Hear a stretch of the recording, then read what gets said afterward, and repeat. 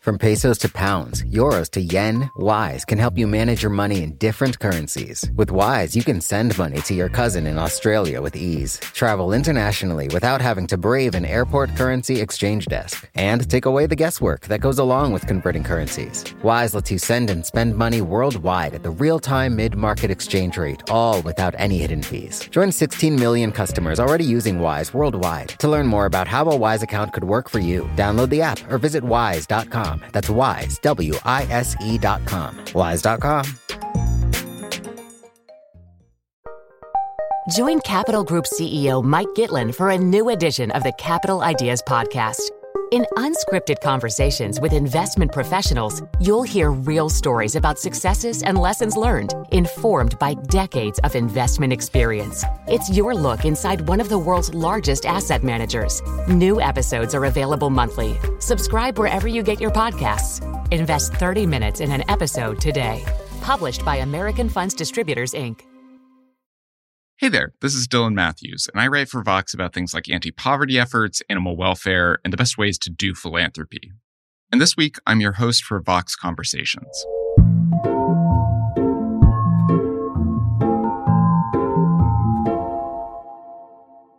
So a few months ago, as 2020 was ending, I decided to look back at the work I'd done and count up all the articles I'd written. It turned out I wrote 94 articles that year, each of them making dozens of claims and arguments. And I thought to myself, some of those claims and arguments have to be wrong. I'm a human being. There's no way I'm batting 1,000. But how can I know which ones I got wrong? And how do I identify them and do better in the future without feeling like I'm a failure? Our guest this week is Julia Galef, who's a brilliant writer and friend of mine whose new book is all about this problem. It's called The Scout Mindset: Why Some People See Things Clearly and Others Don't. And it's really a book about what kind of person we should try to be. A type of person who's more open to new evidence and ways of thinking. A type of person who doesn't delude herself. So Julia and I hopped on a call to talk about why what she calls Scout Mindset is so important, how it can help people in their everyday lives, and why it's so hard to cultivate. Well, welcome to the show, Julia. Thank you, Dylan. It's fun being interviewed by you instead of the other way around. I know. I've been your guest twice, and I finally get to return the favor. I really genuinely love this book. Oh, I'm so glad. And I'm not just podcast hosting you on that. Thank you. So for listeners who are new to it, walk me through what you mean by Scout Mindset. What does it mean to have it? How do you know if you have it? Oh, yeah, that'll be a long walkthrough, but I'll try to be as concise as I can. So the Scout Mindset is the title of my book, and it's also my term for the motivation to see things as they are and not as you wish they were. So Scout Mindset can look like a lot of things. It could involve seeking out constructive feedback about how you're doing, as a boss or as an employee or as a partner. Scout Mindset could involve trying to understand the views of people who disagree with you instead of just being annoyed at their existence. Scout Mindset could involve trying to prove yourself wrong if you have some assumption about your business plan or politics, like going out and actually looking for evidence against it. Scout Mindset can involve trying to have different levels of uncertainty about your different beliefs. So you're not 100% confident in everything, but trying to kind of adjust the strength of your belief to the strength of the evidence. There's lots more I could say, but that's kind of a cross-section of the different facets of Scout Mindset. So basically being or trying to be intellectually honest and, objective or fair-minded and just curious about what's actually true. And the reason I call it the Scout Mindset, it's part of kind of the framing metaphor of the book in which by default, a lot of the time, we humans are in what I call soldier mindset, in which our motivation is basically to defend our beliefs against any evidence or arguments that might threaten them. And this term, it's a term for other things that you've surely already heard of, like, rationalization or denial or motivated reasoning or wishful thinking. These are all kind of facets of what I'm calling soldier mindset. But I adopted this term because the way that we talk about reasoning, just in the English language in general, is all this militaristic metaphor where we try to, shore up our beliefs and support them and buttress them as if they're fortresses. And we try to shoot down opposing arguments and we try to poke holes in the other side. And so I call this soldier mindset. And Scout Mindset is an alternative to that. It's a different way of thinking about what to believe or thinking about what's true. And so the book is about why we're so often in soldier mindset and not Scout mindset, and why we should start shifting towards Scout mindset instead, and how to do that.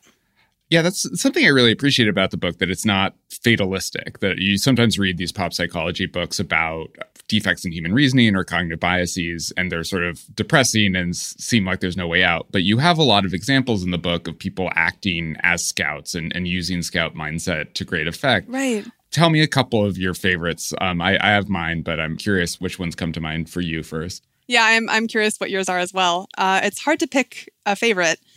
I often refer to scouts, but that's just sort of shorthand for people who are, especially good at being in Scout mindset, at least in some contexts. As I say in the book, no one is a perfect scout, just as no one is a pure soldier. We're all a mix of both, but some people are just better at being in Scout mindset, at least in some contexts. And so I tried to include examples throughout the book of people being in Scout mindset in lots of different contexts, from science to exploration to even politics to business. And so I guess one of my favorite examples was kind of a dramatic story of an explorer named Stephen Callahan, who went out sailing on a solo voyage in the Atlantic, and his ship capsized. And so he was stuck out 1,400 miles away from the nearest land in this little life raft with very little food or water. And these kinds of life or death situations, they're ironically the kinds of situations where we especially need Scout mindset to try to be as clear-eyed as we can about our situation and our choices and what we should do to have a better chance of staying alive. And B, these situations are also the ones in which people tend to be very tempted to engage in soldier mindset and try to, convince themselves that it's going to be okay. Or sometimes the reverse, to try to convince themselves there's no hope and they might as well give up because it's too painful to, strive and hope and fear that, it might all be in vain. And so Stephen Callahan is really just an exemplary scout because he kept a memoir of his experience floating across the Atlantic Ocean for, it was, I think, 71 days. He was adrift, and he wrote about it in his memoir called Adrift. And so you can just see his thought process as he thinks as objectively as he can about, okay, what is the probability that, I'm going to run into a ship? What is the probability that a ship is going to spot me? How much water can I afford to consume a day? And so all of these really tough to think about decisions he just goes through as clearly as he can in his mind. And he manages to avoid succumbing to the temptation of denial or motivated reasoning by finding ways to keep his spirits up that don't involve deceiving himself. So, he comes to terms with the possibility that, yes, I might die out at sea, but I'm going to find a way to be okay with that possibility so that I don't feel the need to resist it. And I'm going to think about, how can I make the best of this? Maybe I'll write a memoir so that if someone else in the future, finds the wreckage of my life raft, my memoir could be of service to other people in a similar situation in the future. And so I found his story so inspiring and so touching that he, was able to keep his vision clear by finding ways to satisfy those emotional needs that we all have, especially in situations as dire as a shipwreck, without succumbing to the temptation to deceive himself. So that's one. The other one I was going to bring up, if you could talk us through it a bit, I love the example of the Dreyfus Affair in French history, which is this fascinating episode. And the scout you've identified is kind of a loathsome figure in some ways, but... Yeah, that's kind of why I chose him, actually. Yeah, which is exactly why he's so interesting. So yeah, tell us about him. Right. So this is something that happened in France in the late 19th century. It's called the Dreyfus Affair. Basically what happened is a memo was found in a wastebasket written by someone in the French army addressed to the Germans. And it was basically divulging a bunch of top secret military plans. And so the French army discovered this memo and realized they had a spy in their ranks. And they launched this investigation to find the spy. And they quickly converged on an officer named Alfred Dreyfus, who was coincidentally the only Jewish member of the top ranks of the French army. And so the officers who prosecuted Dreyfus, they genuinely believed that he was the spy. But their investigation, if you look at it from the outside, is clearly just incredibly slanted. They, found any excuse they could to think the worst of him. They ignored testimony from experts who said that Dreyfus's handwriting didn't match the memo, and they only trusted the experts who said that actually the handwriting did match the memo. So they convicted Dreyfus in this kind of soldier mindset full investigation. And then about a year later, so Dreyfus is imprisoned on this rocky island, Devil's Island, across the sea. And the case is technically closed, even though Dreyfus has been maintaining his innocence the whole time. But then another officer gets promoted to the head of this investigative department. His name is Colonel Picquart. And he is anti-Semitic, just like his fellow officers were. That was just kind of the norm in France at the time. And he didn't like Dreyfus, and he had all of the same biases that his fellow officers did. But he also just had a much stronger drive to recognize and pursue the truth than his other fellow officers did. And so when he took command of this department and he started looking into the investigation that had been conducted into Dreyfus, he went through all this evidence and realized, wait, this is a really flimsy case. We just don't have a strong case against this guy. I think we might have just convicted an innocent man. And so he's really worried, and he starts going around to his fellow officers and asking them about that. And they just kept kind of dismissing his concerns and rationalizing away the inconsistencies he'd found. And this just made him really angry. And so he kept pursuing it. And it took many years. And the army actually tried to shut him up by putting him in jail as well. But eventually, Colonel Picquart managed to get Dreyfus exonerated, and Dreyfus was reinstated back in the army. And so Colonel Picquart he's a hero to me because even though he was an anti-Semite, which, as you say, makes him kind of a loathsome figure, in a way that I think makes his scout mindset even more admirable, because his love for the truth was so strong that it was able to outweigh his personal biases against Dreyfus and his personal biases towards, preserving his job and his reputation and so on. So I see him as kind of an especially striking example of scout mindset, especially contrasted against the soldier mindset of his fellow officers. For sure. So another sort of villain in the book who comes up quite a lot is Spock from Star Trek. And I really love that you did this, in part because you've written a lot about what it means to be rational and reasoning, and Spock is such a cultural touchstone for what rationality means to a lot of people. And he really does not come across as a good scout in your estimation. Why is he bad at it? Yeah, he's like a caricature of what rationality or a logical approach to life actually is, because in many ways he's not logical at all. and so he's held up kind of as a straw man of logical thinking, or as some would say, a straw Vulcan. And then the terrible failures of his thinking are then used as a way for the show to say, see, logic and rationality aren't so good after all. And so one reason I'm always picking on Spock in my book and in talks I've given is that I kind of want to combat this image of the straw Vulcan, which I think a lot of pop culture and society has of, this is what reasoning is supposed to look like if you're being logical. So one of the facets of scout mindset that I talk about in the book is having the right level of confidence in your beliefs. So when you're really confident in something, that something's going to happen, then it usually does. And when you're really confident something's not going to happen, then it doesn't. At least striving for that level of, as I say in the book, calibration, and having that kind of be your North Star. So I have a chapter about calibration and kind of having the right level of uncertainty in your various beliefs. And so to illustrate the principle of what calibration is, I went through Spock's entire track record throughout all of the episodes of Star Trek and the movies and searched for any instances I could in which Spock made a prediction. So I looked for words like where Spock was saying probably or almost definitely, or sometimes he actually gave a number, like there's a 99.8976% probability that we will not escape. So then I recorded all of these predictions Spock made, and then I recorded, well, what actually happened? Did they in fact escape? And, with all this data, I think there were 20-some instances I found that fit these criteria. I was able to plot on a graph Spock's rough prediction of the likelihood of an event and then whether or not that event actually happened. And spoiler, Spock is not very well calibrated. In fact, for the most part, his predictions are anti-correlated with reality. So when he expresses high confidence that something will happen, it rarely does. When he expresses high confidence that something won't happen, it usually does. Yeah, so that's one way in which Spock is not being a great scout. And then I also pick on him later in the book when I'm talking about curiosity, because he makes these kind of confident statements about how things will go. Like in one episode, he says, well, if we fire off a couple of warning shots, then the restless natives around us will run away scared and they won't attack us. And so they do that. And then the natives get angry at the show of violence and they attack.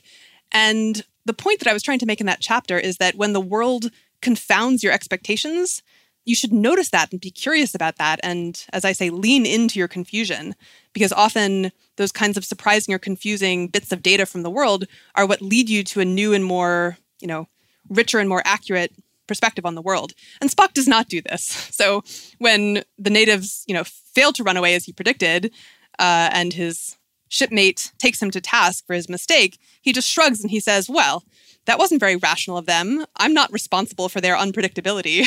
And he fails to be curious at all about why he was wrong. And if you start, instead trying to understand why people don't behave the way you expect them to or the way you think they should, quote unquote, rationally, then, you can actually improve your models of people over time. And Spock doesn't do this. So I should stop there. I could rant about Spock for many hours, but I don't think you want me to do that. Well, I think it's an interesting case because I think the concept of rationality is really important to you and I think your overall project. When I first met you, you were doing kind of seminars and workshops that were trying to help people notice their cognitive biases, think more rationally, sort of use better reasoning methods in their own lives. And one of the things that was really interesting to me about the book is you seem a little bit disillusioned from that project, that you mentioned at some point that just telling people they have these biases isn't enough for them to change, that it's about cultivating this bigger attitude toward the world. Right. Is that right? Can you tell us kind of a story of the evolution of your thinking on this and sort of how you came to the conclusion you have in the book? Right. Yeah. So back in 2012, I co-founded this educational nonprofit called the Center for Applied Rationality. And I helped run it for several years. And part of what we did was running these workshops where we tried to take concepts from cognitive science, but also from like basic economic theory and even philosophy, and use those concepts to help people improve their reasoning and decision-making in their own lives and their careers and relationships and things like that. And originally I had envisioned this project as being about kind of giving people knowledge. Like, here is, the 5-step process that you should go through to figure out like whether your action is net positive, or here is, a list of the top 10 most common cognitive biases that impact our decision making. My assumption was that like having that knowledge would equip people to make better decisions and so on. And I mean, it's so often the case that when you try to describe a thing you were wrong about in the past, it seems kind of obvious. And so maybe what I'm saying is going to sound obvious, but like if you think about the people you've seen online who know a lot of cognitive biases and logical fallacies, and you just ask yourself, like, do these people tend to be really like self-reflective and notice, oh, I was engaging in a logical fallacy there. Sorry about that. I don't think they usually do. Like, for the most part, the people I see who talk a lot about people engaging in cognitive biases and fallacies prefer to point out those biases and fallacies in other people. That's kind of like how they wield that knowledge.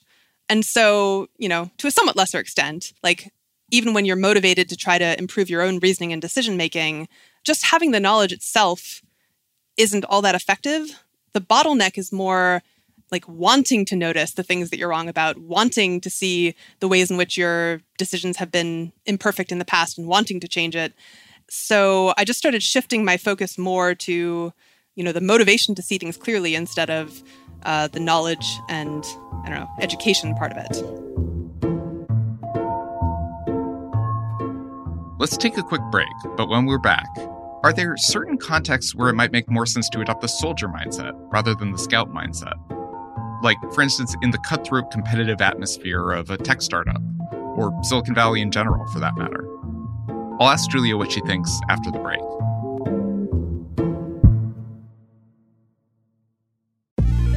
Wise is the app that makes using different currencies easy.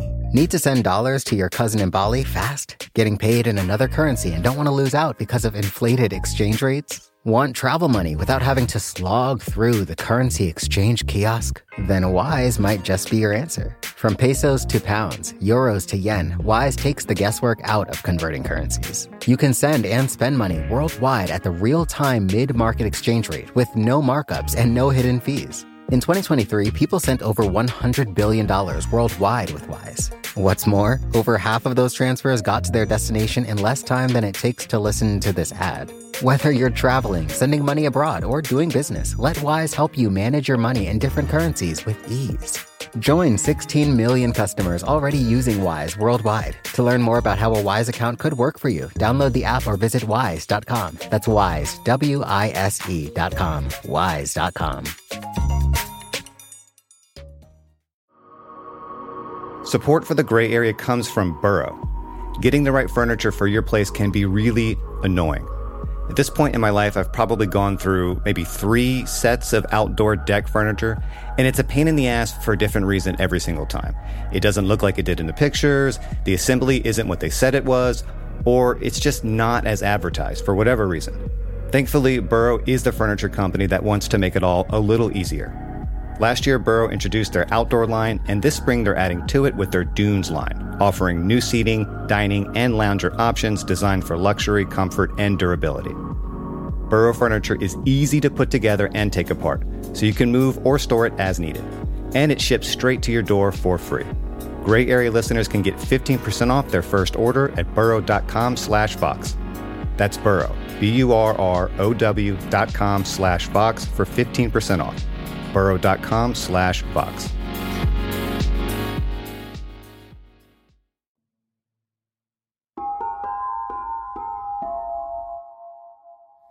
It's really interesting since so much of the book is about motivation and also about not deluding yourself. And this argument you come up against again and again in the book is that you need to be a little irrational to motivate yourself. Right. You talk a lot about being based in the Bay. Everyone's doing a startup.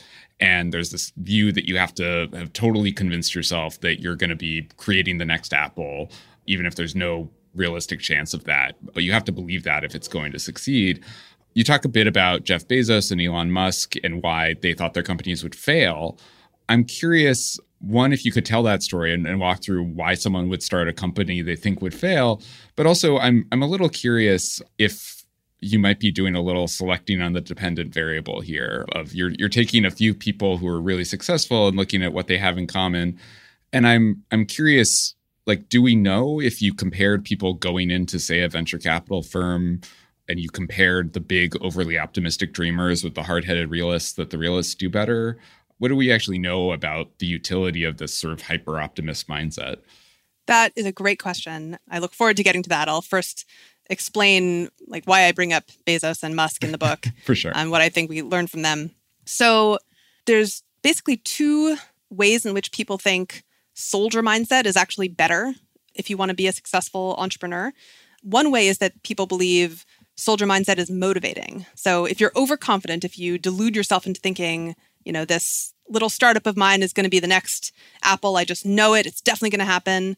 If you believe that, it's not rationally justified, but it's going to motivate you to work really hard and to persevere when things get tough. And that's really valuable when you're trying to do something hard, like starting a startup. And then the other reason that people think soldier mindset is better than scout mindset for someone like an entrepreneur is because of its effect on the people around you. So the idea is if you believe in yourself 110% and you show no doubt in your business idea, no doubt in your own capabilities, then that just makes you really influential. It makes people want to invest in your company. It makes people want to work for you. It makes the media want to pay attention to you and follow you. And that's really important for an entrepreneur. So those are the 2 objections to scout mindset in this context. And so I kind of assumed when I started out writing the book that this was probably true and I was just going to have to, this is just an unfortunate trade-off in the world, that scout mindset isn't always that effective and can have these downsides. Then I started doing some research for the book, both reading academic studies and just looking at a bunch of real-world examples and digging into the details. And I ended up concluding that it isn't actually that true, and that, in fact, there are some very prominent examples, as you noted, of entrepreneurs who were very motivated to make their company succeed and did, in fact, experience success, all the while being very clear-eyed and realistic about their chances of success, and even saying as much to the people around them. And so Bezos and Musk are 2 of my main examples of scout-like entrepreneurs, or at least Scout-like in some ways. As I say, not everyone is a Scout all the time or about everything. And I'm sure you can find counterexamples in both of them. But in these specific ways, so when Bezos was deciding to start Amazon, he asked himself, what is the probability that my company is going to succeed? And his estimate was about 30%. It was a rough guess, but he was basing that on the fact that about 10% of tech startups were successful. And he was like, well, I think I'm, really smart and skilled, and I think my idea is good, but I still have to adjust upwards from the baseline of 10%. So let's say 30%. And then Elon Musk, the odds he gave to both Tesla and SpaceX starting out was about 10% chance for each of them of success. And so, when people like interviewers hear Musk and Bezos talk about these odds, they always express puzzlement. Like, why would you start a company if you thought it was probably going to fail? And the answer that both of them gave in different ways was the expected value. The expected value is really high. Like, roughly estimating how good it would be if I succeeded, it would be amazing.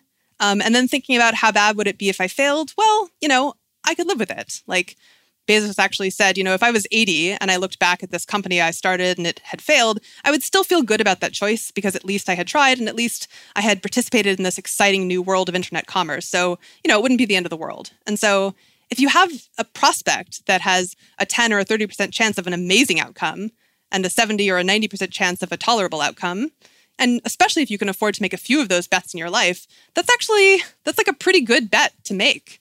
And so that kind of expected value reasoning is what I found in a bunch of examples I looked at. Scouts were able to motivate themselves with, even while being very clear-eyed about the very real possibility that their company was going to fail. So that's one side of the equation.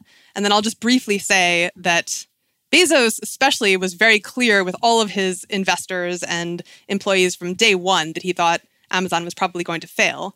And based on the common wisdom, you might assume that this would make them see him as unconfident and not want to follow him. Clearly, that didn't actually happen. And what I argue in the book is that that's because expressing certainty in your beliefs is not actually the key ingredient in being influential or persuasive. A much more important ingredient is just what I call social confidence. So, speaking in a confident tone, looking like relaxed and like you're at ease in social situations, you're comfortable speaking to groups, you're the kind of person who goes out and takes charge and makes things happen. Those are the things that people talk about when they talk about why they invested in Amazon in the first place. And those things don't have to go along with claiming you're 110% confident in your company. So you can, I think Bezos is a nice existence proof that you can be intellectually honest about the real challenges and uncertainties and still be extremely influential if you have this thing I'm calling social confidence. So I'll stop there. That's a taste of what I think we can learn from the examples of Bezos and Musk against the kind of common wisdom that you need soldier mindset. For sure. So yeah, you do this analysis of Bezos and Musk that's really interesting. Sometimes statisticians talk about selecting on the dependent variable, which is when you're looking for the outcome you want, like being a successful entrepreneur, and then examining what those have in common, as opposed to looking at the whole pool of people who tried to start companies and comparing the hard-headed realists, the Bezos and Musk types, against everyone else. Do we really know much at that stage? Maybe the other dreamer category has produced all these other billionaires, and you don't see that if you just look at the two guys at the top of the wealth charts. Yeah, it's funny actually hearing you make that point, because I've made that same point in the other direction, that like often when people point to examples of super successful billionaires who are, overconfident or delusional, I'm like, well, you're kind of selecting on the dependent here. So that completely agreed. That is one of the many reasons why it's really hard to draw confident conclusions here about the strength of the effect and which direction it goes. Other reasons including like, well, how do you measure overconfidence? Like, you would expect that if people who have reason to be confident, people whose ideas really are good, even if they're perfect scouts, they're going to be more confident than people who don't have good reason to believe in themselves. So there's all kinds of, messy interdependencies, and it's really hard to get good data. So all of that is to say that I basically didn't try in the book. I didn't try to argue that if you use Scout mindset, you will be a more successful entrepreneur. What I feel I can confidently claim is that you don't have to use soldier mindset. Like, there are examples. Sure. There are many examples of successful entrepreneurs who used Scout mindset.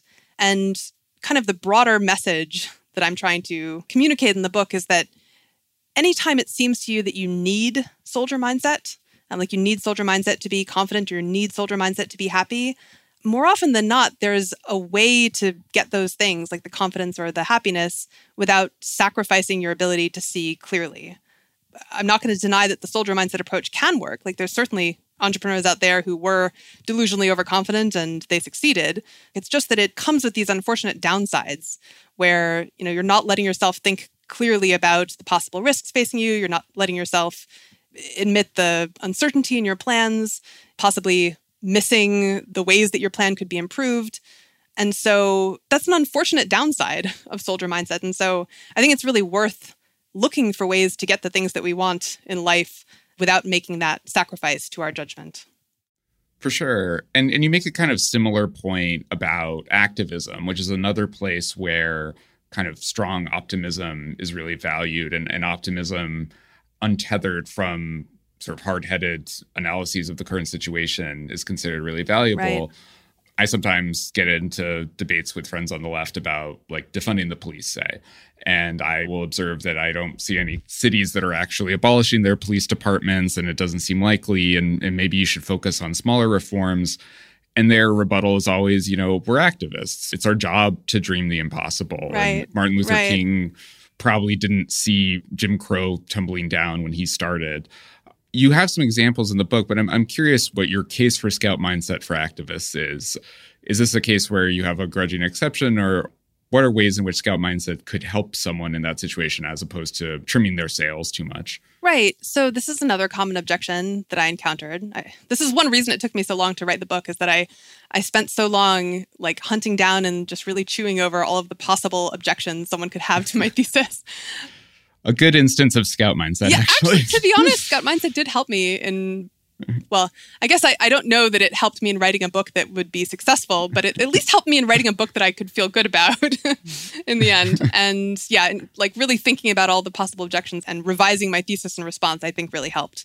But so with activism, the objection is, I talk about this in the section of the book about identity and how beliefs can become part of our identity, our beliefs about politics or about what programming language to use or about whether women should breastfeed or bottle feed. These kinds of beliefs and many more can become part of our identity in the sense that when they're criticized, we take it personally and we take umbrage and we are really motivated to fight back and to collect any evidence that could defend these beliefs that have become part of our identity. And so I argue in the book that it'd be better to hold our identities lightly so that we don't feel so motivated to defend them against criticism. And then the counter to this is that, sure, that's all very well and good for many people, but if you want to be an activist, if you want to change the world, then this kind of black and white, self-righteous thinking where, your beliefs are good and true and the other side is evil, that's actually really helpful because, it's what motivates you to go out there and keep striving with passion. It's very similar to the entrepreneur argument, actually, because activists are also trying to do something really hard that the world is kind of against and that they maybe don't have a lot of support for at first. So the question is, if you're an activist, should you be in soldier mindset? So I allow in the book that the kind of passion that comes from a soldier approach to activism can be motivating in the sense that it can drive you to take action. And the problem is just that not all actions are equal. And so I break it down in the book into like two axes, and I kind of plot different possible actions you could take on these two axes. One of the axes is how validating of your identity is this action? And the other axis is how impactful is it? Like, how much does it actually accomplish in the world? And so some actions are really validating for your identity, but not very impactful. Like, I don't know, arguing with strangers on the internet and posting about how wrong everyone else is. This is very validating if you're being motivated by identity, but it's not very impactful. And then on the flip side, some actions that are extremely impactful for the goal you purport to have are not really all that satisfying or validating if what you care about is fueling that sense that you are good and righteous and on the side of, the virtue. For example, I talk in the book about the Humane League, which I think you've written about, Dylan. Yeah, no, big fan. An amazing animal welfare organization that pivoted. Originally, they had been focused on these kinds of attention-grabbing demonstrations outside the homes of scientists who worked on lab animals. And then their new director came in, David Komen-Heide, and he kind of pivoted the organization instead towards farm animal welfare based on a pretty simple impact calculation of, the number of animals we could possibly help if we focus on farm animals is just many orders of magnitude larger than lab animals. And so instead, the organization switched to negotiating with the biggest agricultural producers in the world to improve their treatment of animals. For example, not throwing male chicks into a grinder after they're born because they can't lay eggs. And they've been pretty amazingly successful in winning concessions from these companies. But that action of negotiating with these companies you hate who are doing things you think are terrible, that's not a very validating, it's not a very satisfying thing to do if what you're motivated by is the feeling that you're standing up for good and fighting the bad guys. And in fact, a lot of other activists in the animal rights and animal welfare space hate that and don't think that anyone should negotiate at all. But, it's been really successful. So the point I'm trying to make is that if you're motivated by impact, if what is driving you is, I really just want to fix this terrible thing I see happening in the world, or I really just want to create this good thing in the world. If you're motivated by impact, then you don't necessarily need soldier mindset. And scout mindset is what's going to help you make these calculations about what is actually the most impactful thing for me to do. Which strategy is going to, lead to the best results? Do I need to give up the strategy that I've invested all of this time and emotional energy in for the last 2 years because there's a better alternative? Those are the kinds of questions that are hard to think about clearly if you're in soldier mindset, but those are the kinds of questions that actually really matter when it comes to picking effective strategies. I really love the section of the book about identity, and I think listeners to this podcast, which used to be hosted by Ezra Klein, will recognize a lot of themes from his work on polarization. And it's something that I, as someone who writes about politics, notice myself doing from time to time. I recently started sort of volunteering doing taxes, and I keep noticing things that Trump did to the tax code that I kind of like. Oh, really? The child tax credit is double what it was before. Did you hear that sound, Dylan? That was 300 subscribers just hitting unsubscribe. I like to think my followers have put up with much worse. But it was hard to admit that to myself. I thought of myself as really anti-Trump, and that was just a hurdle to get over. And so it's interesting to me that at the end of the book, you talk about how Scout could be an identity, that could be something that motivates people the way that identifying as a liberal or a feminist or a Christian can motivate people.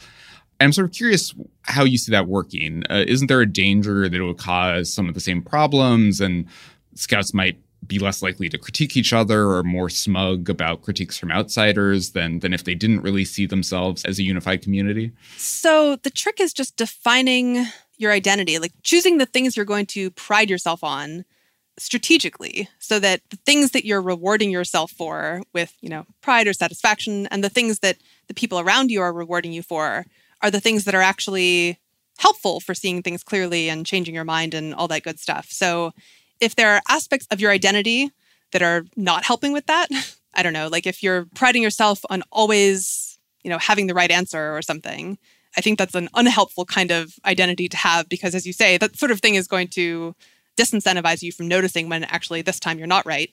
But if you define your identity carefully and pride yourself instead on your ability to admit when you're wrong, and pride yourself on your ability to distinguish between different levels of certainty in your beliefs, I think that the incentives line up, making these kinds of habits and tools much easier to pick up and sustain, because you're actually feeling good when you use them instead of, feeling bad that you proved yourself wrong.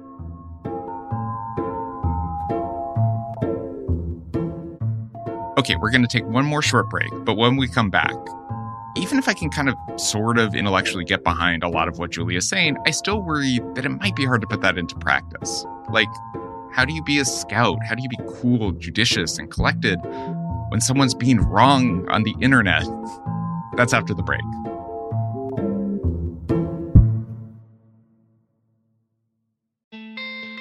Support for the gray area comes from Greenlight.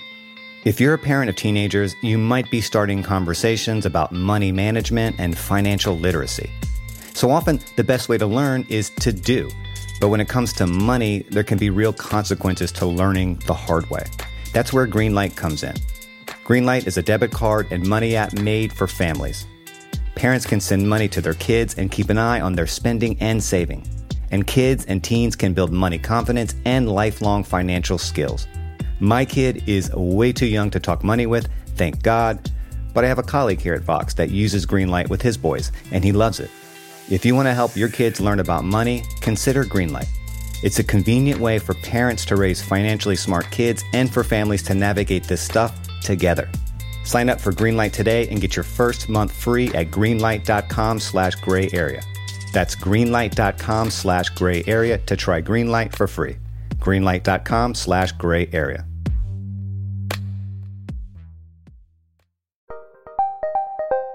Did you know the Capital Ideas podcast now has a new monthly edition hosted by Capital Group CEO Mike Gitlin? Through the words and experiences of investment professionals, you'll discover who was their best mentor, what's a mistake they made that changed their approach, and how do they find their next great idea. Subscribe wherever you get your podcasts. Published by American Funds Distributors, Inc.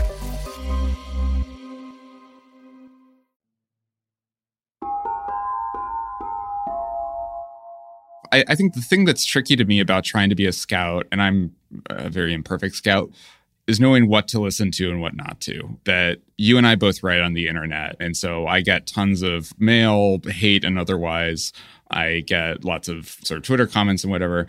And early in my career, I tried not to filter any of it out, since I thought, yeah, some of them will be mean, but I'm not behaving rationally if I'm discounting people just because I don't like their tone.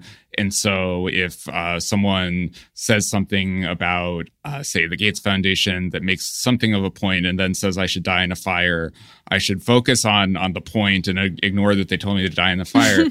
So I'm sort of curious how you, just as a person on the internet, as a woman on the internet who's probably subject to more of that kind of abuse than I am, deal with that and sort of sort through the good faith critiques from bad actors who seem to be more and more prevalent every day. Yeah, I mean, so I feel very grateful actually for my audience, generally speaking, like the people who follow me on Twitter and people who listen to my podcast and watch my YouTube videos and so on, because I feel like to a greater extent than normal, they reward me for the right things and they punish me for the right things. There have been some times when I feel like I've fallen short of my standards and like argued with someone who was not actually worth arguing with, or gotten defensive, or made a claim that I couldn't justify, and my followers like pushed back. And I think it's really valuable to cultivate the kind of community/audience that is going to reward you for the things that actually make you a better thinker, instead of rewarding you for the things that just kind of confirm their own beliefs or biases. That's part of it, I think, is it's really helpful having an audience that rewards the right things. And then, in terms of how I process the various arguments that get thrown at me online, I think it's important to not feel obliged to engage with everyone, because what ends up happening then is you just get so jaded by all of the bad faith critiques that just kind of reinforces in yourself the idea that everyone who disagrees with me is stupid and a troll, because those are the people you're spending all your time on. Noah Smith has talked about this, how this was a big realization for him that, you need to start blocking liberally, because if you block the jerks and the bad faith arguers, then you're left with the people who are disagreeing with you in good faith and making reasonable points, even if you don't always agree with them. And it's just so much easier to listen to. It's like so much easier to be open to. I've kind of lowered my standards for what I count as a good faith argument over time, because I was worried I was blocking out too many things. So there's all these markers of what I would consider a good faith argument, like, not strawmanning the other side and not overstating your case and so on and so forth. And it's a pretty stringent list. And this was kind of the list I was judging people by. And so now I use this kind of like bare minimum criterion for good faith. As long as they're not like hurling insults at me, and as long as they do at least like one or two signs of good faith, even if they're not doing most of them, then I consider them like worth listening to, and I'm going to try to hear what they have to say. It's kind of ironic. Like people feel like the way to be open-minded is just to listen to everyone. And I think that this seriously backfires because they end up getting exposed just disproportionately to the people who want to yell at them online. Yeah. It's funny you bring up that NOAA policy, since I've thought about that as well. And then I always, I sometimes joke with people that the internet is a competition to see who can seem the least mad. Yeah. And I always worry that if I block lots of people, they'll be like, well, he's really mad. He's blocking all these people. You know, that's one reason I actually talk about this policy because, I mean, partly I talk about it because I feel like it's a good principle and more people should know about it. But I think on some level, I also talk about it because then if I do block someone, people will be like, oh yeah, Julia has this policy. Right. And it's not just her getting mad. You're not like the reign of terror executing right, people. Right. You just block a lot of folks. I'm blocking them for the sake of reason and truth. Absolutely. as Robespierre would like. Wait. Wait. So one of the hardest parts of being a scout, it seems, is making sure that you're distinguishing praise for your position that's good from praise that's sort of confirmation bias and that you're only believing because it's flattering to you. And this seems like something that's particularly dangerous if being a scout becomes a kind of identity. They're not coterminous, but some of what is sometimes described as the rationalism community and its close cousin, the effective altruism world, to some degree define themselves as using rigor and evidence more than other people. And so there's always this danger that I feel as someone who identifies as an EA that I'll read something flattering to my EA prejudices and I'll believe it not because it's good evidence, but because I feel this identity. Yeah. I felt this, just to give it a concrete example, when there was a whole news cycle about Scott Alexander, who's someone you and I both know, who's a big EA and rationalist writer, who I'm a great fan of. And I saw sort of critical coverage of him. And I had some problems with the coverage on the substance, but I felt this instinctive initial like, no, Scott's a good guy. I got to protect Scott. Scott's one of us. Mm-hmm. And I'm really scared of that impulse. And so how do you make sure that you're not just sort of undergoing confirmation bias when you're building out your scout identity and distinguishing good praise from dubious praise? Well, I'll ask you, how do you feel when, in those instances when you do actually admit to yourself, actually this point in defense of, EA or whatever other tribe, this point actually doesn't hold up, or, this critique of EA makes some good points. In those moments, how do you feel? Do you feel,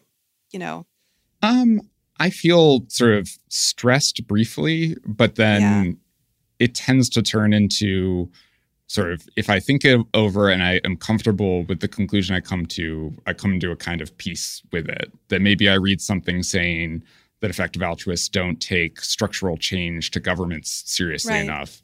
And I think, okay, maybe they have a point, but structural change is really hard. And so I can integrate that into how I think this way. That brings me a kind of peace when I can kind of reconcile it. Right. Yeah. So that's pretty similar to my experience too. And sometimes I'll just look ahead to that point.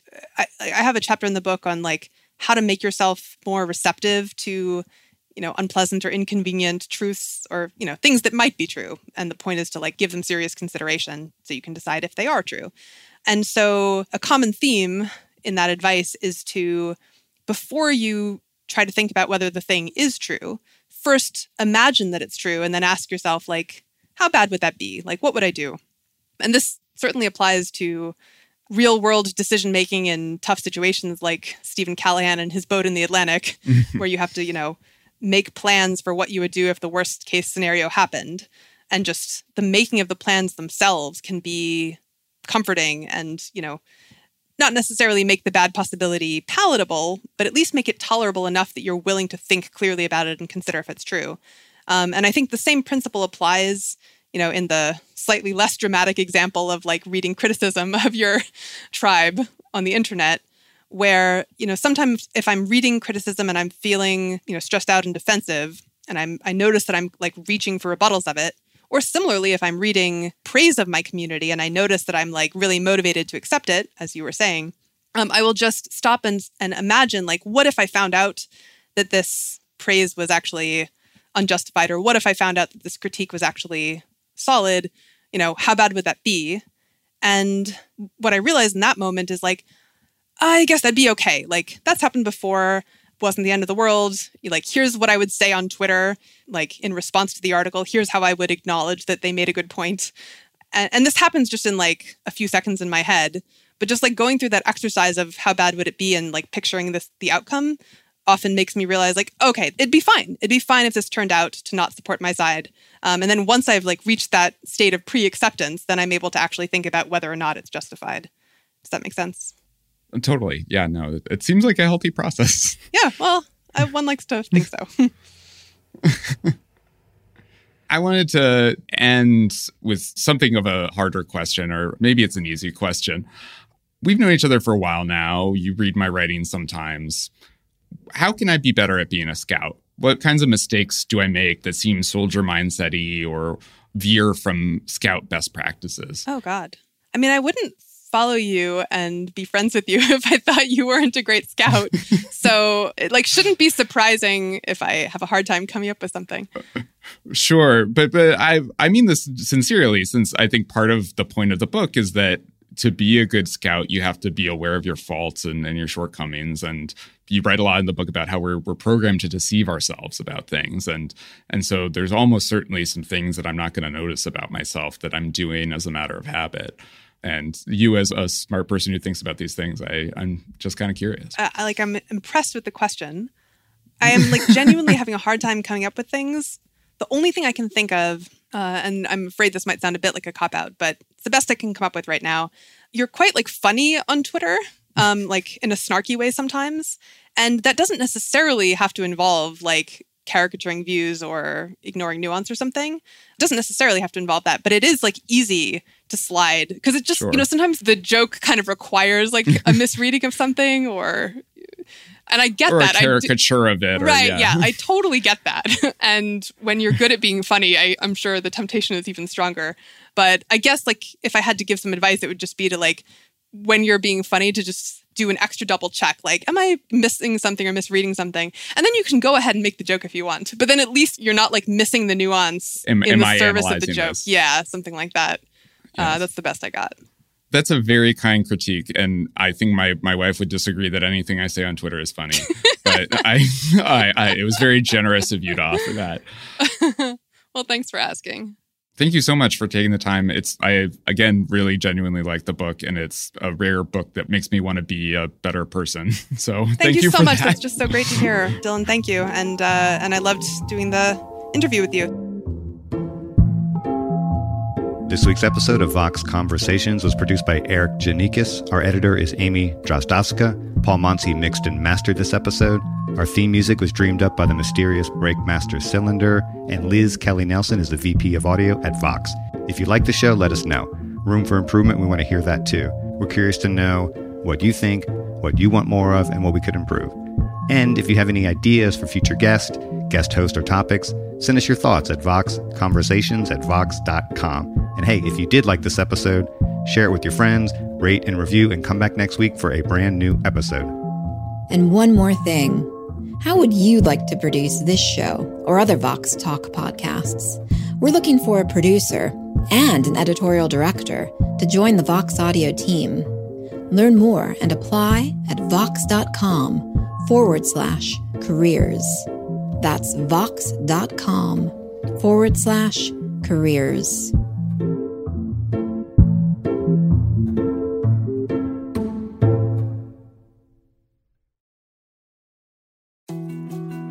More to-dos, less time, and an infinite number of tools to keep track of. Sometimes doing business has never felt harder, but you don't need a miracle to hit your goals. You can just use HubSpot, because their all-in-one customer platform can make growing your business infinitely easier. Imagine this: high-quality leads, fast closing deals, wildly happy customers, and more benchmark-breaking quarters. It's not a miracle, it's HubSpot. Visit HubSpot.com to get started today.